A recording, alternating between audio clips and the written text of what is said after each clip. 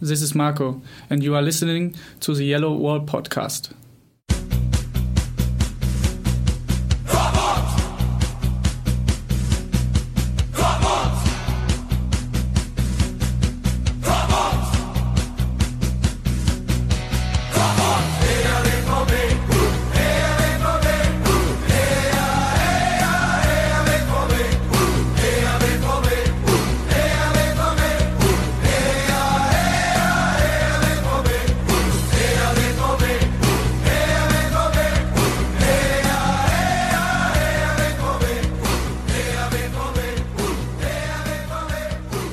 Hello all and welcome to episode 222 of the Yellow Wall Pod. I'm Stefan Butzko, your host for this episode where we get to talk about a Borussia Dortmund home victory for the first time in 2018. And for that, join me once again, Lars Pollmann. Hello Lars, how are you doing? Hello Stefan, I'm fine, how are you? I'm doing very well myself, thank you. Are you celebrating Carnival on Rosenmontag? No. No, okay. Figured as much. Also here, Konstantin Eckner. Did you dress up? No, it's not my thing. Okay. And Matthias I don't mean dressing up. I mean the carnival. Yeah, it's not my thing either. Matthias? Yes. Did you dress up or no? You're not even anywhere close Cologne or Düsseldorf or the area. Well, I mean, as a Münsteraner, it's technically something we do a lot, but being in Colorado, I'd be judged rather oddly. Yeah, well, maybe you thought you wanted to dress up as a big, I don't know, lion, cow, tiger. I don't know. Anywho, that's an interesting choice of costumes. Lion, tiger, cow. I don't know. I got suggested to dress up as a big penis today by a colleague of the Ruhrnachrichten. So just be happy it's not a small penis, Stefan. Yeah, well. Maybe he's trying to tell you something. I think we should just move on to our patrons.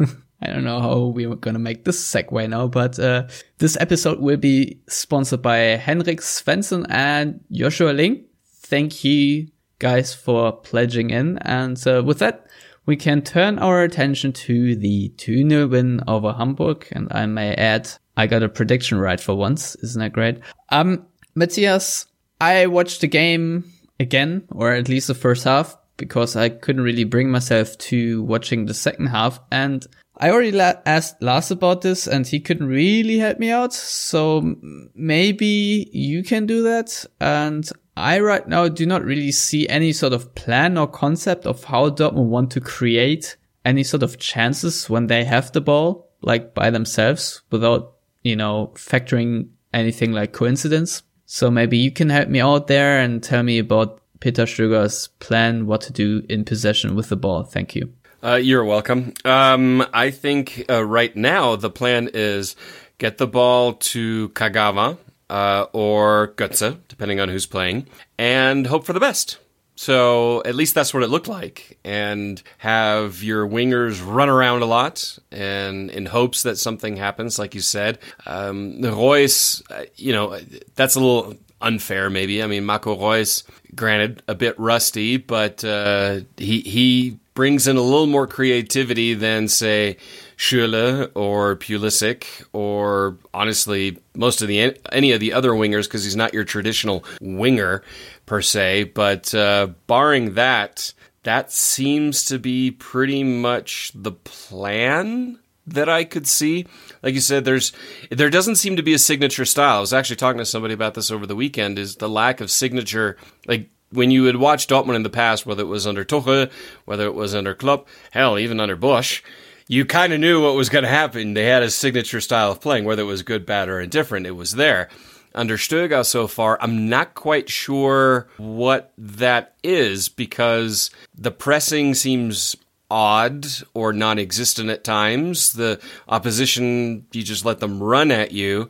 And then when you have the ball, it just, I don't know, it just doesn't seem coherent at the moment. But maybe I'm too negative? I don't know. Before we talk about individual performances and the comeback of Marco Reus, maybe Konstantin, since you're the editor of Spielverlagerung, can maybe shed a little bit more light on the subject and help me out here to decipher Dortmund's concept, plan, or whatever you want to call it.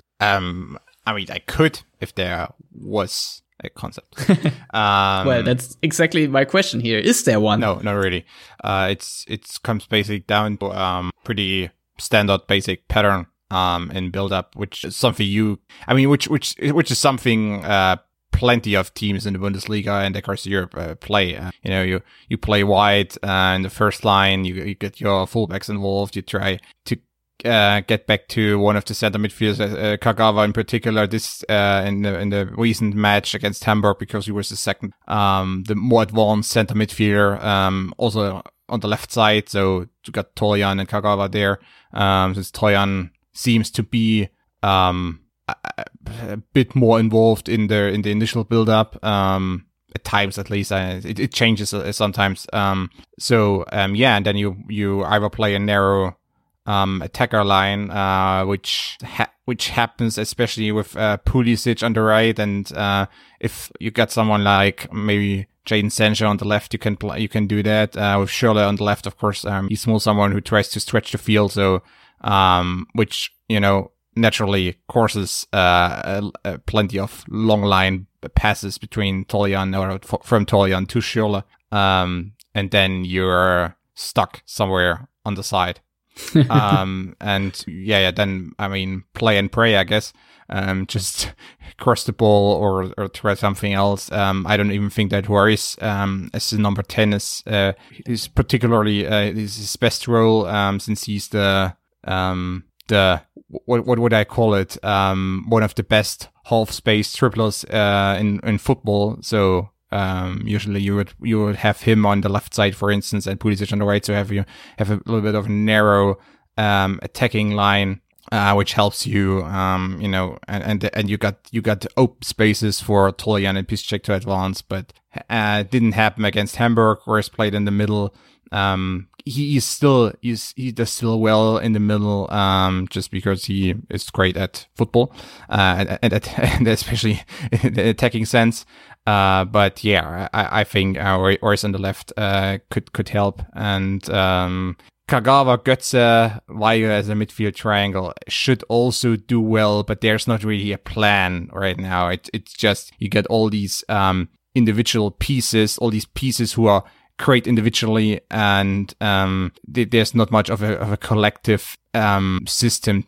You can right now, you can see it's just it's what I said when I started. It's basically just basic standard build up play, and it comes down to Dortmund being the superior side on an individual level, not particularly tactically. Although I have to say, I mean, Hamburg, they are the most passive, the most defensive side in the Bundesliga. So I mean, I don't want to give them any credit.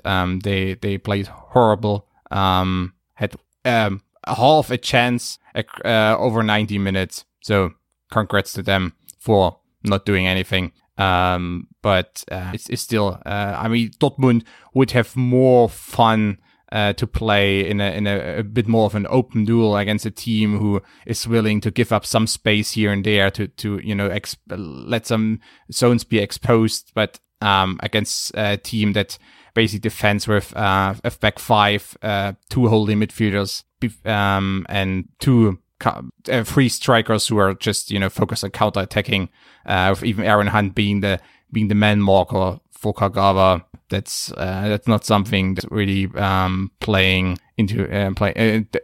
Dortmund any favors right now. No, that's correct. I mean, when I rewatched the game, the very first attacking move of Dortmund was the ball went, I think, from Akanji to Piszczek, and then Pulisic came toward Piszczek for like a couple of meters, and at some point his run towards the goal line, more or less, like he turned around, that was triggered, and then Piszczek played the pass, but he completely overhit the ball, and there would have been some space for Pulisic to run in, but of course the ball went out for a goal kick, so that sort of broke down, and that to me also more or less summed up the entire game in a nutshell a little bit. Dortmund's best chances more or less always came from either coincidence or from transition play, which may be not too bad against the next two opponents in Atalanta and Gladbach, where I assume Dortmund will get a little bit more space, as you already alluded to, Konstantin. Lars, the big narrative coming out of this game is, of course, Marco Reus doing his comeback, starting from the beginning. How did you see his performance? It was decent.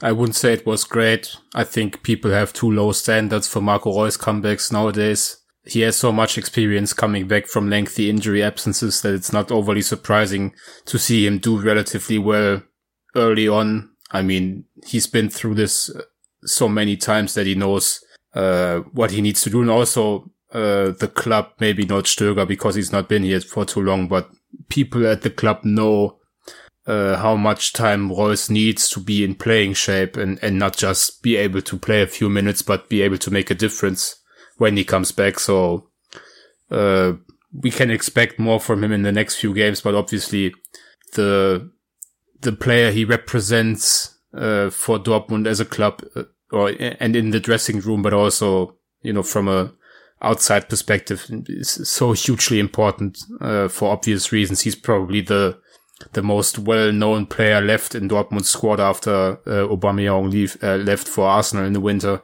That alone makes it important that he's back. But in terms of his performance against Hamburg, I think others could have done what he did in that game. But I mean, they didn't need him really to do too well against Hamburg. They are going to need him in a few more bigger games if he's going to be available for them. Yeah, nevertheless, he was leading the team in key passes, created 3 chances, and with that one that led to the goal. The first one was a good pass, and I think that there was, before his substitution sometime in the second half, was another chance that he set up where he, I think, beat 2 players and then passed it out to Schürrle. And then Dahoud and Pulisic both missed on the rebound, basically. So overall, you can already see that he does make a difference. And what I found interesting that he said after the game that the number 10 position is actually his favorite position, but also admitted that there are several other players in the Dortmund squad that want to play on that position. I asked Peter Stöger today whether he can, or how likely it is that Reus and Götze play together on that position, on a double 10 or double 8. And he said, yeah, well, if the backwards transition works out, because, he would unleash them pretty much in their positional discipline, I guess, then, he thinks that's something that can work out. Matthias, I personally think that's something that should definitely be tried.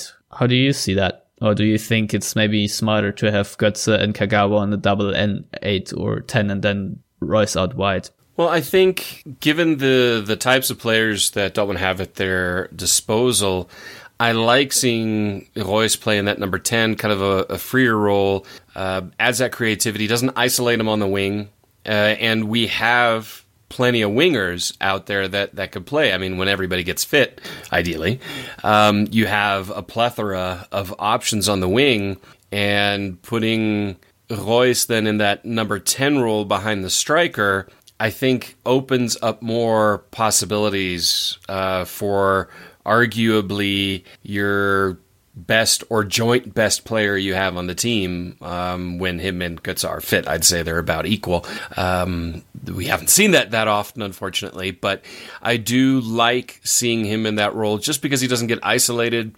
In previous systems, say under Tuchel, it was less of an issue because you also had other players playing in different ways than a very, I'm not going to say simplistic way that Stöger likes to play, but definitely a simpler way.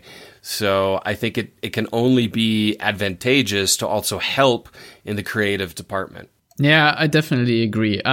Lars, we definitely also have to talk about Dortmund's defensive shape, and I really have to say I'm not too impressed overall. How, even if Hamburg didn't create too many chances, I think there were enough spaces that other team can create something with. Hamburg just lacked the quality to do so, and I'm still very worried how Dortmund fare when they actually face skillful opponents. And that being said, I was very impressed with Dortmund's so-called Restverteidigung, the last-ditch defending in the box by both Toprak and Akanji. How did you see Akanji's debut and Ömer Toprak in this game? Yeah, you just said the magic word Restverteidigung, which we've tried to explain to our English listeners before. It's basically, the cleanup job for mostly center backs when, the organized team defensive mechanisms maybe have failed or they're just done. And it's basically you against the striker, clear up the situation. It's something that Toprak really thrives in. I think it's no stretch to say that he and Kagawa have been the main beneficiaries of the coaching change. I think Toprak has probably been the most consistent center back Dortmund have had in a long time, presumably since Mats Hummels has left. I think nobody really played this well for this long or this many games in a row over the last particularly 18 months, I would say. So that's certainly encouraging. As for Akanji, he had one horrific misplaced pass that a better team would probably have made him pay for. Other than that, he was really solid. He showed some things that Sokratis just doesn't do. He stepped up a couple of times, tried to break more lines with his passing. I'm really excited to see that partnership. Presumably, I would think that that's the thing that we are going to see more and more, and particularly from next season, because I still think Sokratis is probably off in the summer. So them getting their feet wet together for the first time was quite nice, even though we always have to come up with the caveat that Hamburg are by far the worst attack in the Bundesliga.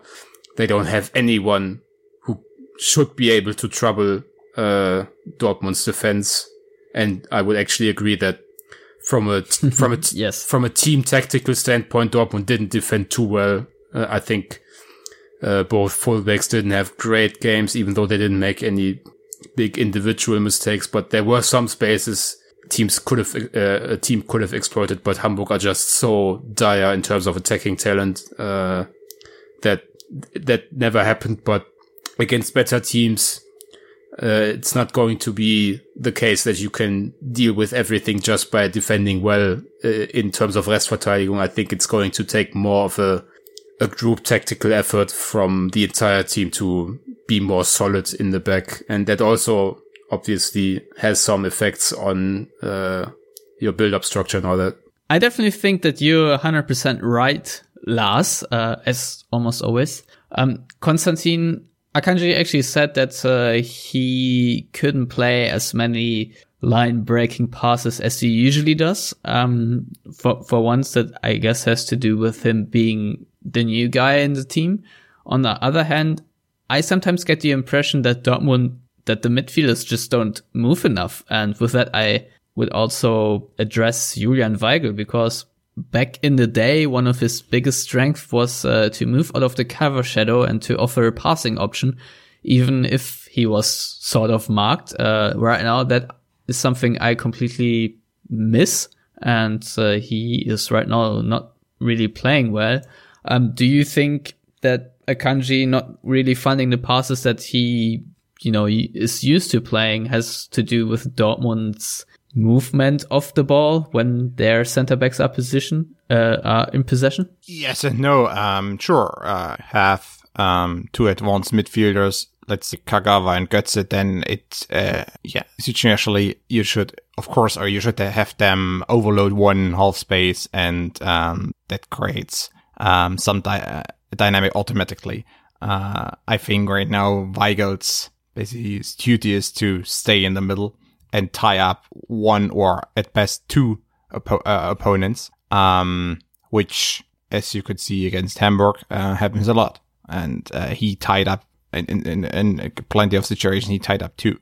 Lack of movement, yes, but I mean, playing, you have to play the situation itself, and just look at the first goal before Pulisic crosses the ball and delivers a somewhat beautiful assist to Batshuayi.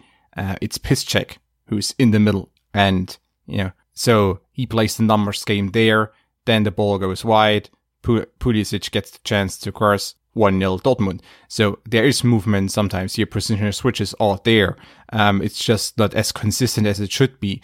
If you do positional switches in build-up all the time, it becomes pattern as well. I mean, that then, the opponent, that there are only so many positional switches and overloads you can do. So you have to play your cards right. You have to do them here and there, but not all the time. And as to Weigl, I know why he stays in the middle. I know what the thinking behind his current role is.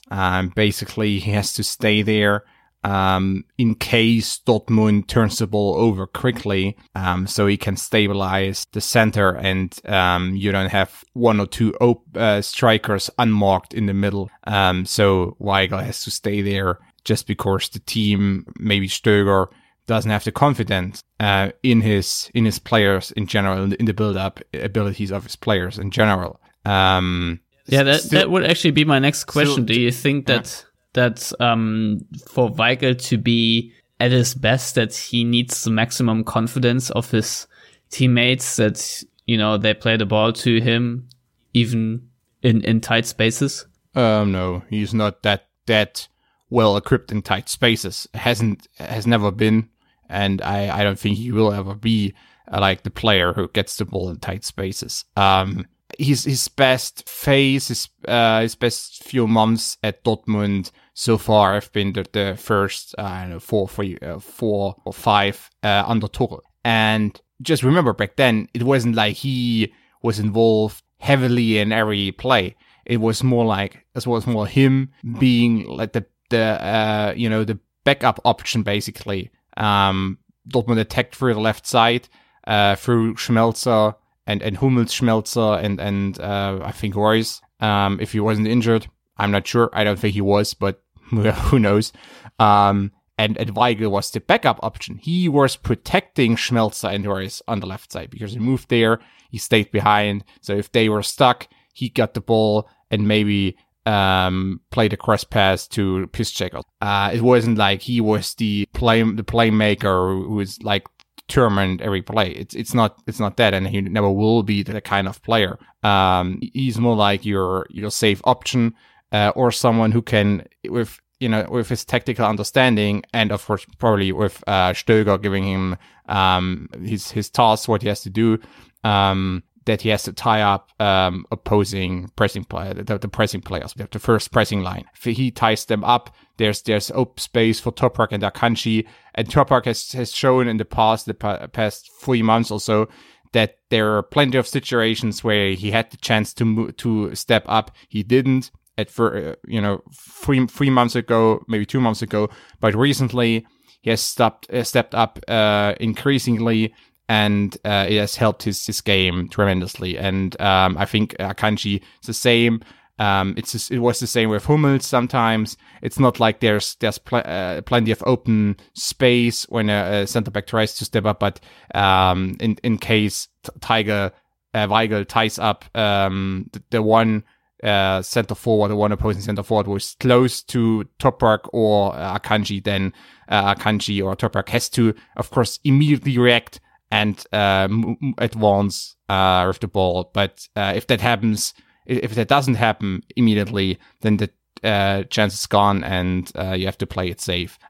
What probably doesn't help, and I mean Hummels could work around it because he can play the outside of the boot passes beautifully. Toprak not so much.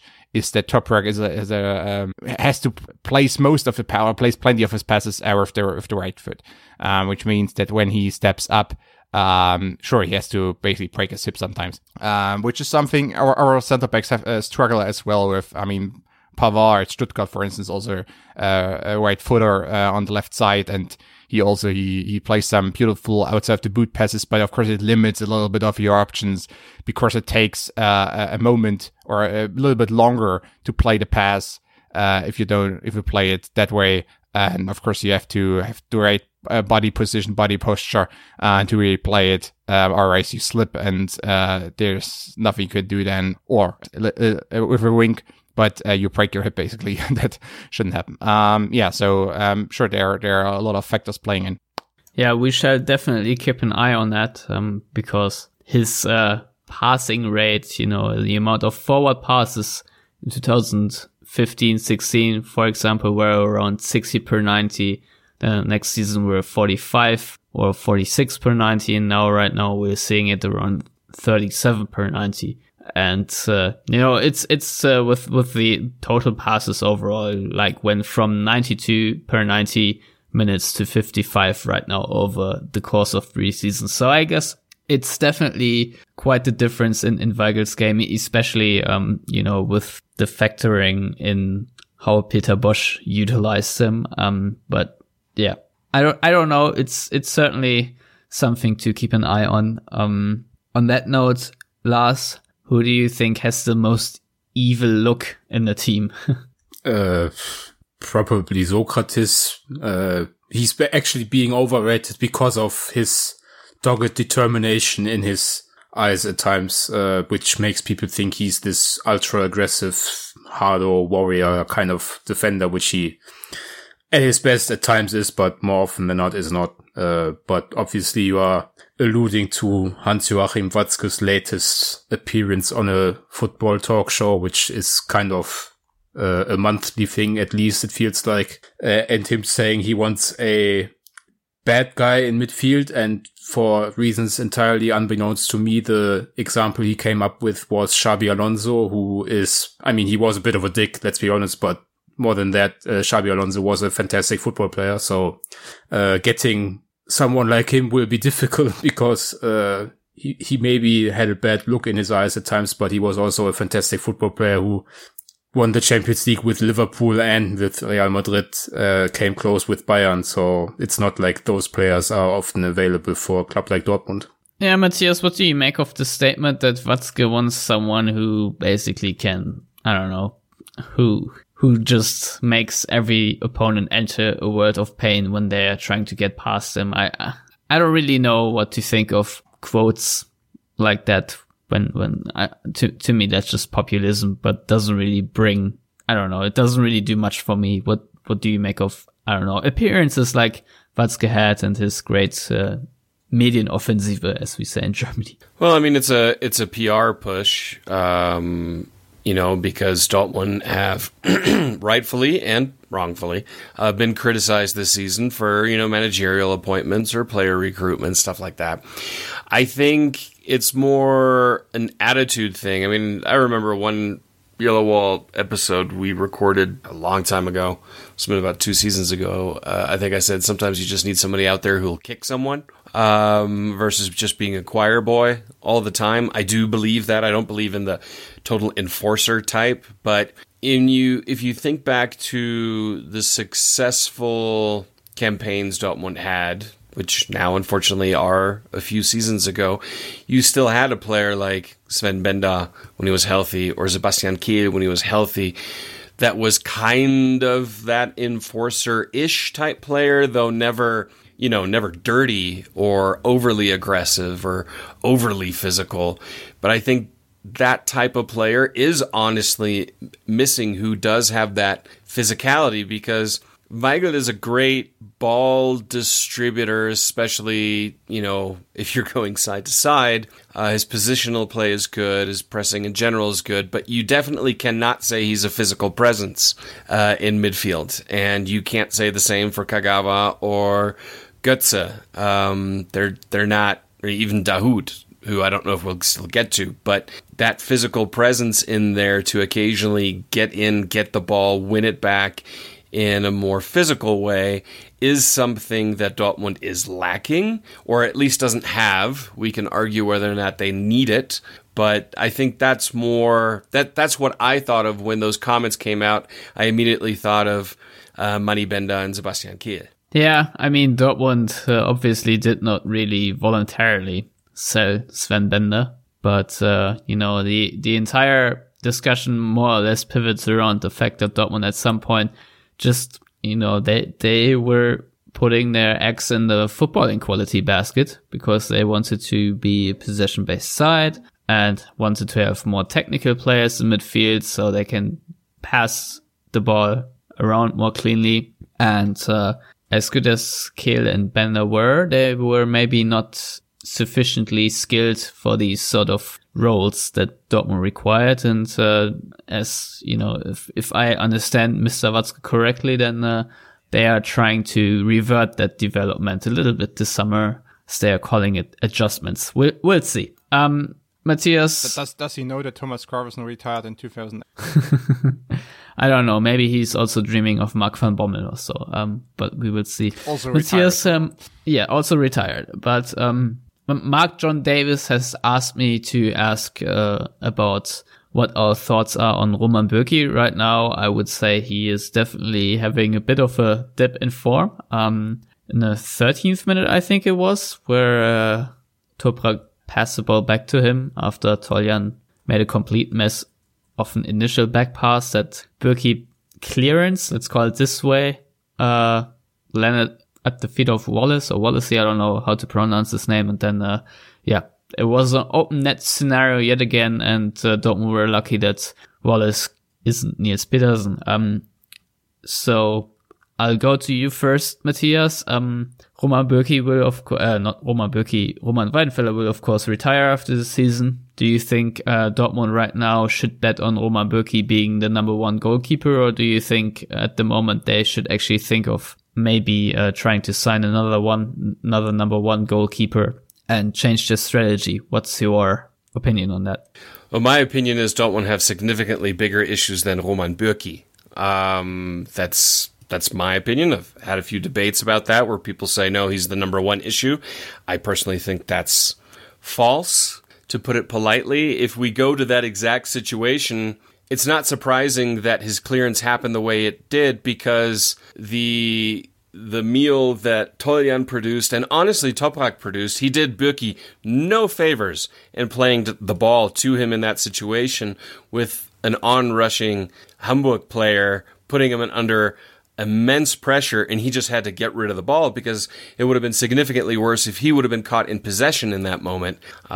So in that situation, I personally, having also played keeper and knowing a few keepers, I don't put the blame on Bürki in that situation. The ball should never have come to him. The problems and the mistakes happened significantly earlier.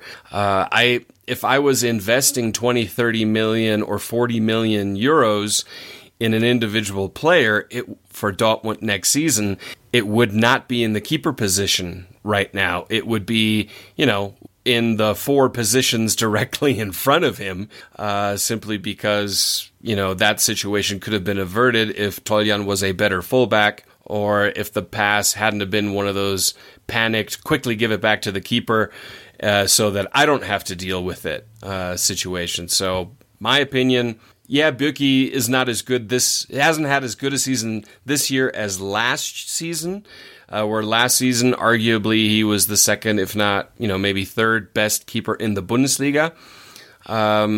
So maybe this season he's 5th or 6th? I don't see a ton of keepers significantly better than him. Even, other keepers that people always talk about how good they are. I mean, Ralf Fährmann has produced a couple of bad performances lately. Timo Horn's been up and down. We know Bernd Leno is always good for a mistake. So in that situation, I just don't think that's the A1 issue that the club really needs to worry about at this time.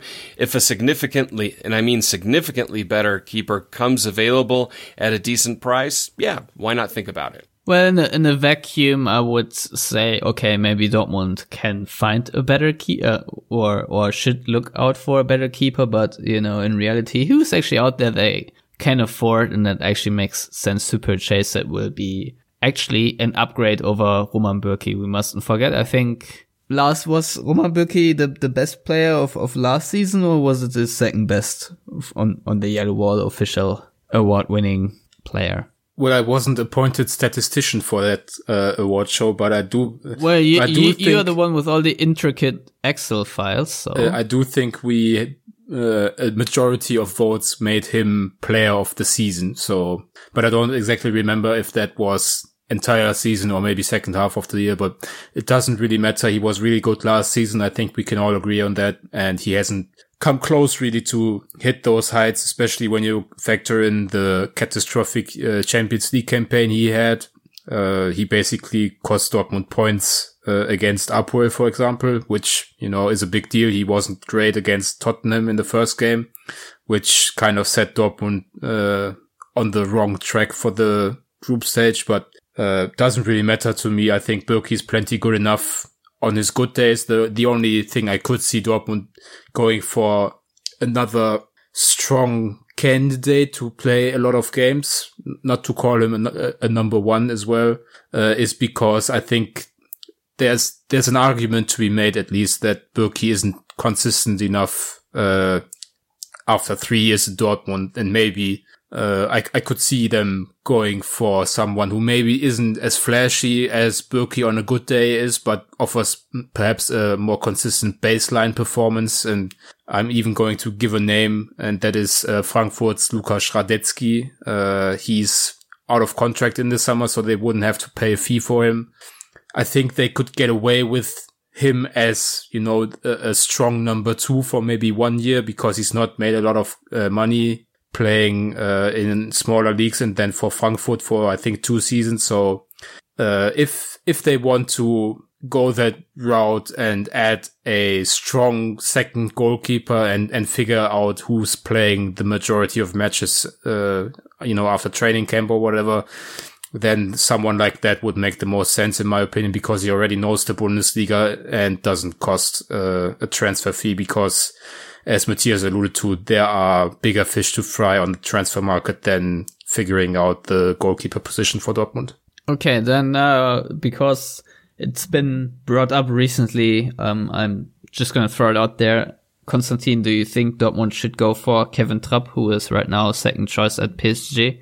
Yeah or nay? Nay. All right. I guess that sort of wraps up the goalkeeper discussion. Maybe a couple of notes on Michy Batshuayi. Again, I thought he had a very good game, Matthias. How do you... I asked at the first news conference after he was signed what he can do better than Aubameyang. After 2 games, Matthias, what can he do better than Aubameyang? Work as a team. Obviously he's his work rate's higher. He drops back in a better fashion, also in terms of link-up play. Physically is one of the big differences. He actually gets stuck in, and wins the ball back, which I don't really recall Aubameyang doing successfully or ever. Personally, I may be totally wrong on that, but that's honestly one of the biggest things I've noticed right away from Batshuayi is he'll just go in, knock the player off the ball, get the ball, and recycle the possession, which isn't really something I was used to seeing from a Dortmund striker in the last few seasons. Yeah, what I really liked about his performance against Hamburg, that he had like 1 or 2, maybe even 3 moments where Dortmund were on a transition on a counter, and he held up the ball pretty well for just 1 or 2 seconds. I mean, not for long, but just long enough for everyone else to actually get into a position where they can receive the ball and, give his teammates the time to make the run.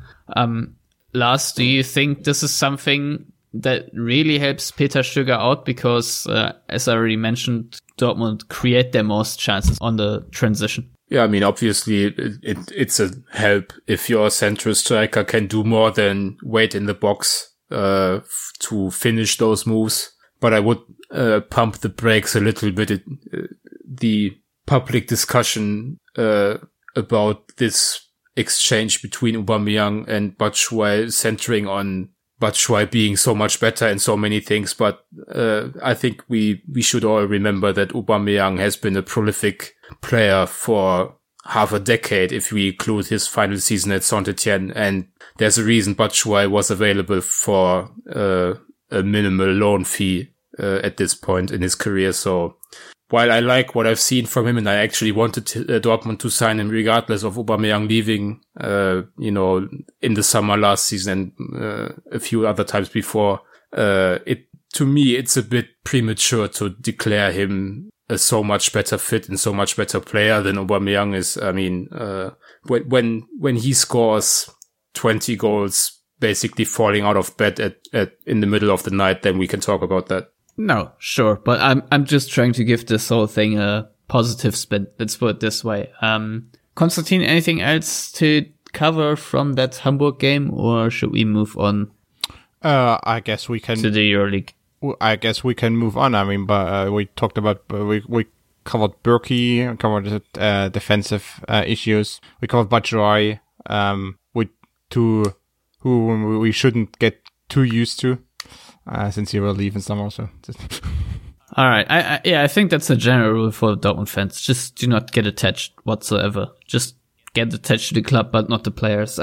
Matthias, you told me that you have to leave and take care of some urgent problems. Yeah, business calls, unfortunately, that I can't ignore. So I have to scoot out. All right. So that's one way to make excuses for not wanting to talk about the EuroLeague. Maybe you're just like Akanji, who was asked about Batshuayi being picked over him for the EuroLeague squad, and he was like, yeah, I only play in the Champions League. Pretty cool dude. I already like him. He was really nice in the mixed zone, which is the most important criteria, of course. So as Matthias only talks about the Champions League, I will see you out now. Where can people follow you on Twitter? At Matthias Suck. So that's MATTHIASSUUCK.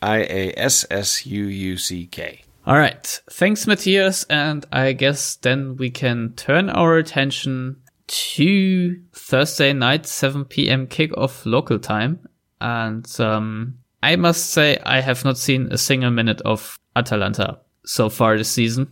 All right, maybe like 2 or 3 minutes, but nothing really, that could merit an analysis. So Lars, I will hand over the reins to you and maybe talk us through that opponent, since you watch way more Serie A than I do. Well, shame on you then, Stefan, because it's a great league with traditional clubs, and actually Atalanta are probably one of the 2 or 3 best to watch sides in Italy. Obviously number 1 being Napoli this season, who are awesome. And just as a first thing about Atalanta, they beat that Napoli side at home earlier in January, and then that was in the cup, flew back to Bergamo, and 3 days later beat Roma at Roma. So that tells you something about the quality of that side. It may be easy to overlook them because they are only, I think, 8th in the Serie A standings. And it's not one of those huge clubs. It's not a Milan club. It's not Lazio. It's not Juventus, Napoli or whatever. But thanks to their head coach, Gianpiero Gasparini, and some clever recruitment, they've been able to do better than other sides that went into Europe over the last few years. For example, Sassuolo, when they lost players and now their head coach who went to Roma, they basically went off the grid in Serie A, and Atalanta are basically where they were last season for the most part. It's just that other teams like Milan, for example, have improved a little bit in terms of their standing in the table. So repeating this European adventure will be difficult for them, but just to illustrate how good they are, they won their Europa League group ahead of Lyon, who were in the semifinals last season, have a really talented, interesting squad, and ahead of Everton, who paid around 200 million euros, I think, for new players in the summer. So that tells you also some things about the quality of this team. And the fact that makes them so easy on the eye, if you like, is that it's finally one team facing Dortmund that actually relishes having the ball.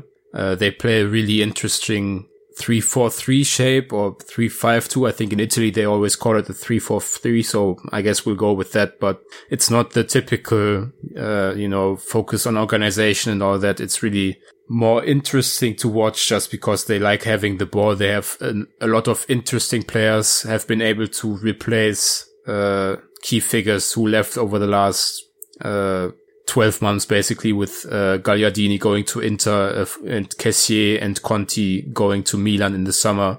And they've not really missed a beat. And that, I think, is a quality that our listeners as Dortmund fans can probably appreciate, that a team being able to replace key figures leaving is always something that you can look at and learn something from maybe. So I do believe that Dortmund, just in terms of individual quality, if they take these games seriously, should be able to advance to the next round. But the entire Atalanta story is a really interesting one to follow, and watching them is just much more entertaining than you would think of a mid-table side in Italy. Yeah, I personally have the feeling that Atalanta are the favorites in this tie over 2 legs.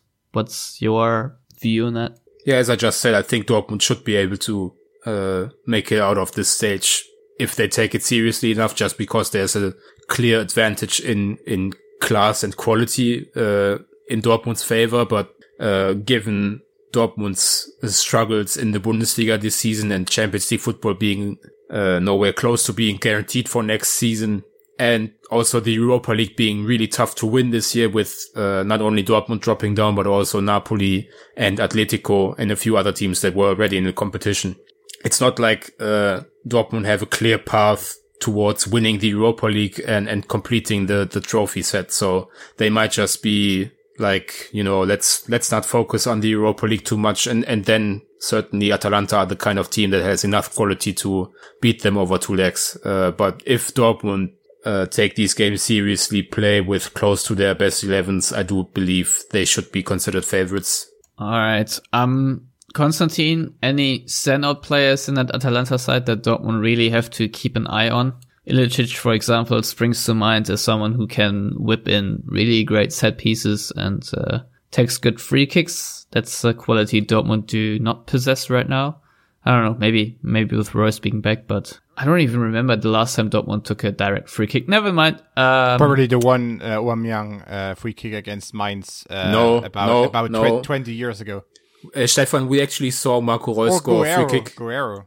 That was against Cologne. Yeah, and Schmelzer also scored one in the cup last season. So wow, we're so that's just such a great statistic here. Blessed with just free kick magician. Yeah, totally. Anywho, Atalanta key players who to watch. Konstantin. Yeah, sure. Ilicic, Papu Gomez is injured, so he's their most gifted center forward. Not Andreas Cornelius, who was at some time a few years ago rumored to be on Dortmund's shortlist when Dortmund once again was looking for another center forward. But yeah, I think Papu Gomez might be injured, or he's still injured. Other than that, Caldero, their young gifted center forward from Juventus, is injured as well. Center back, not center forward.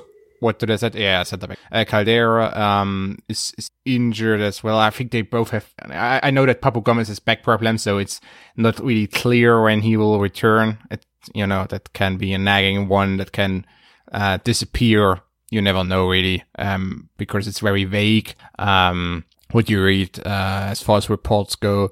Other than that, I think what really stands out is how the potential midfield triangle there interacts. De Roon, Cristante, and Freuler. It's not that they have one key player there, but just the interaction, how they let the ball circulate. That's pretty decent. It's pretty good actually. One of the few sides in the Serie A that really puts emphasis on possession football, and yeah, that's something to keep in mind. The question for Dortmund, especially defensively, will be whether or if they will, be intense and aggressive with their pressing and move up, pretty much, pressuring the 3 center backs, and even moving up Toljan and Piszczek against Hateboer and Spinazzola. Who knows? That may be the option for Stöger, but they could also be a bit more hesitant and try to shut down as many passing lanes as possible, which might be the smarter option. I'm not sure. It depends a little bit.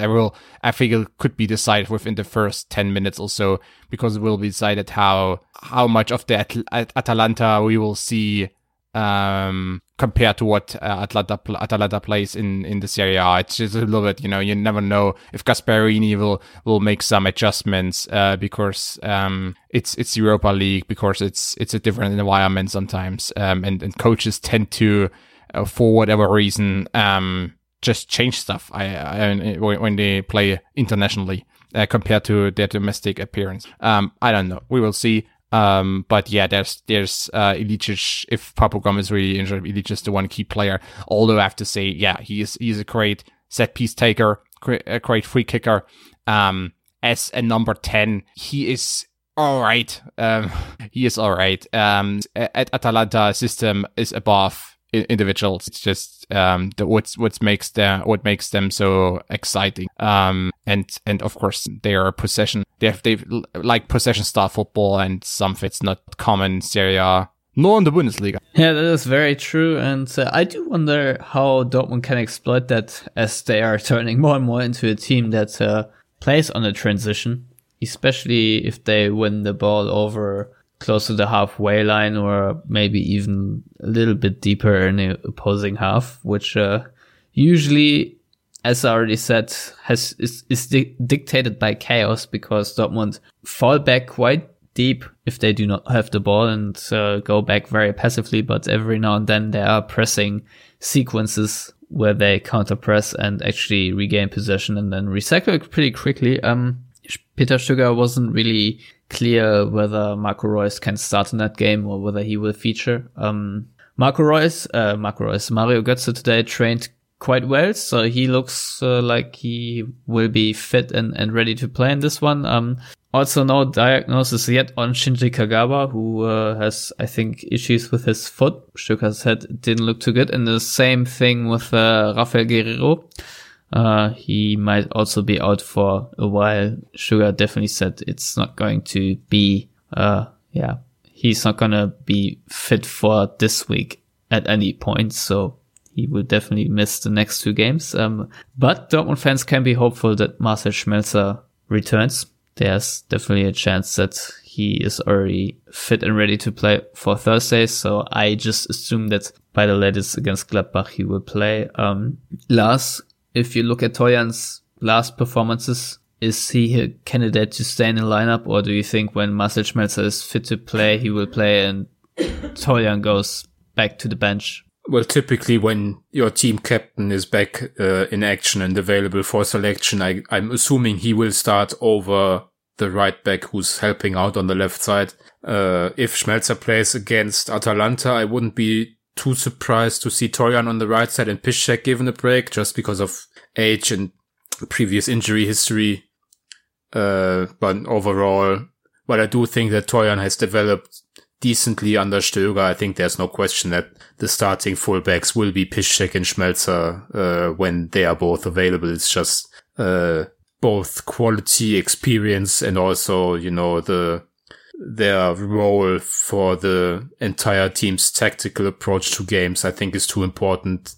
And Toljan also offers some nice dynamism off the bench. You could actually see him play as a winger in one of these games because of the somewhat dire personnel situation in that spot. So I think Toljan is more of a bench player for this Dortmund side than, a real opponent for starting time against Marcel Schmelzer when he's healthy. Yeah, I agree. Maybe there was some crazy thought in you that you maybe thought that Toljan deserved to occupy that left back spot for longer now after the start of the Rückrunde.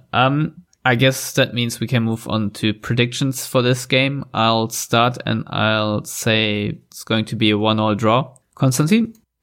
Close win, 2-1. So Atlanta will get the very important, costly away goal. And last but not least. Yeah, I think the tie will definitely be decided in the second leg. I don't see a clear result for either side on Thursday. I am going with Konstantin's prediction of a close 2-1 win for Dortmund. All right.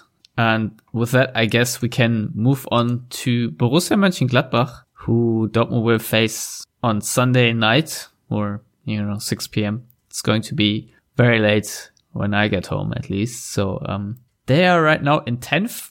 They only won 1 out of the last 5 games, 4 losses in the league. And I saw them play against Stuttgart, and I gotta say I really am not impressed. The reverse fixture, Borussia Dortmund 6-1 win, was sort of the symbol for Peter Bosch's style, I guess, where Dortmund were really, really dominant. And in this case, actually had a resounding win. However, this game could have easily gone into the other direction because Gladbach also had very, very good chances. And maybe the game would have taken another course had they not been so wasteful or Roman Bürki so strong in this game. Konstantin, now with Stöger at the helm, I personally do not expect another 7-goal thriller. What sort of game do you expect to play out at the Borussia Park on Sunday? Oh yeah, I expect a close one as well. So Gladbach are struggling because they can't bring, or they can't put a decent build up together. Just shown where they played at Stuttgart and lost. Well, that they are really prone to turning the ball over, being isolated on the rings, getting Janschke right back in unfavorable positions. So there's probably something Dortmund can do to expose and exploit these weaknesses, and but it won't be like a wash or something. It will be like Dortmund will run away with the match, but I actually see Dortmund winning this one, since it just fits together so beautifully that Gladbach has really problems and really issues to get something going offensively, and Dortmund gets better, improves in terms of defending and pressing. So it could be something like that. And right now also, I mean, Gladbach has a lot of or several options personal wise on the rings and up front. But Hacking is really capable of just choosing the wrong players more often than not. So it's kind of interesting to see what they do. Maybe he tries to fix some of the recent issues, and brings back the back five to give more leverage to Elvedi and Ginter, and put lift some of the weight of Janschke's shoulders. But since I don't really see who the other wing back could be, maybe Hermann, but that didn't work out against Frankfurt. So yeah, it's interesting to see what Gladbach does. Since Dortmund won't surprise anyone with the tactical approach. It's all about Gladbach and what Hacking chooses to do. Well, usually Dieter Hacking is also not the sort of coach that surprises anyone. However, this season Gladbach are somewhat of a bag of surprises. Last, they are a team that beat Bayern Munich at home. It's fair to say they could have also lost that game, but nevertheless, they got the result. Not a lot of teams did this so far this season. So, do you think that all of a sudden Gladbach show some extraordinary football, maybe also trying to get back for the terrible loss earlier this season? Or do you think this will be, I don't know, just a normal gritty Bundesliga match with Gladbach being as, I don't know, troubled as they have been in the last couple of games? Well, having seen all of Peter Stöger's matches as Dortmund coach, I am somewhat inclined to go with the latter for strange reasons. There hasn't been a great game of football since he took over. I wouldn't. I can't confidently say that any one of these games was really great to watch. Even those with more goals, like the Freiburg or the Cologne match, that was some dire stuff, especially from Dortmund. The thing with Gladbach is, as you said, they were capable of producing some really memorable performances, and especially in the first half of the season, I always kind of liked watching them. I always felt that they were one of the more interesting teams just in terms of the personnel on the pitch. And that might just be the case as well against Dortmund on Sunday. I mean, Gladbach are a team that could conceivably play with Raphael, Lars Stindl, Torgan Azar, Zakaria, Cuisance. I mean, that's really interesting quality for not one of the top 3 or 4 sides in the Bundesliga. So it takes a special manager to make that into a boring side. And I guess that's the calling card of one Dieter Hecking, that even that much individual quality can look so, I don't know how to put it, can look so boring basically, as they seem to have in the last few weeks. I actually haven't, I don't think I've seen much of Gladbach in 2018, but I've listened to you guys slag them off just now. So, I don't think the game in the first half of the season will have any bearing on this. Gladbach need a win just to get out of the rut and also to get back into the hunt for European places. So, they shouldn't need any extra motivation. And with Dortmund coming off, a European fixture on Thursday, Gladbach having the whole week off, I could see that being a more difficult fixture than recent performances and recent results would suggest. And one last thing, I just can already picture one of Vestergaard and Ginter celebrating the late 1-1 equalizer after a set piece, with Dortmund failing to put away the game with the 1 or 2 chances on the counter they will arguably get. Yeah, the thing really is, if I look at Dortmund playing away to Cologne and now home to Hamburg, I'm not really inspired by those performances where I would confidently said, well, they can now go out to Gladbach and get 3 points, just because their own possession game doesn't really, the only straw of hope that I see is really their game in transition, as Konstantin already said. But when they have the ball and need to create something for themselves, I just don't see anything that they can do. And then Gladbach themselves are a team that are also quite okay on the transition. And set pieces is definitely a danger, and Dortmund do allow and give away silly set pieces sometimes. So looking at Julian Weigl here, so I don't know. I feel like Dortmund could definitely win this game, but the problem is they haven't really impressed. And what I didn't like, and Stuttgart did this too on the weekend, that when after they took the lead in the 4th minute, they became more and more passive. And, eventually Gladbach created a couple of chances, and Dortmund did the same thing against Hamburg in the second half, definitely, where they sort of dropped off and more played on the counterattack. And I just don't think that's a very good strategy. Even if Dortmund take the lead and, have a narrow 1-0 lead, for example, then I just don't think in the second half or so, if they are trying to sit on it, that this will work out. I mean, we've seen it now twice against Cologne, where they went ahead and then conceded because they became complacent, stale, whatever you want to call it.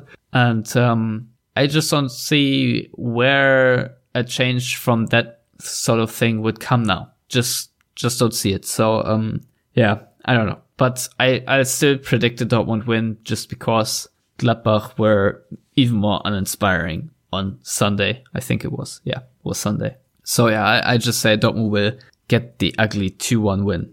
Lars, what's your prediction? Yeah, as I said, one of Vestergaard and Ginter will score a late equalizer, turning a game Dortmund arguably should have won into a 1-1 draw. And Konstantin? A close one as well. Say 2-1. All right. And with that, I guess we can knock it on the head for this week, and we'll be back, I guess, next Tuesday or so. Lars, where can people follow you on Twitter? They can do that at Lars Pollmann, and I'm too tired to spell that out for you, as Matthias did earlier. It's fine. You can find it on the show notes on yellowwallpod.com. Konstantin, where can people follow you on Twitter? At CC_ECKNER. Wunderbar. Thanks, you guys, for joining. You can find me at Stefan Butzko on Twitter. You can find my written stuff on ESPN FC and all of our written stuff on yellowwallpod.com. And by all of us, I more or less just mean Lars. And there you can also find the ways to subscribe to our podcast, which is iTunes, Stitcher, and SoundCloud. And if you want to contribute financially, then please do that on patreon.com/theyellowwall. And that should be all for now. Thanks for listening. Goodbye.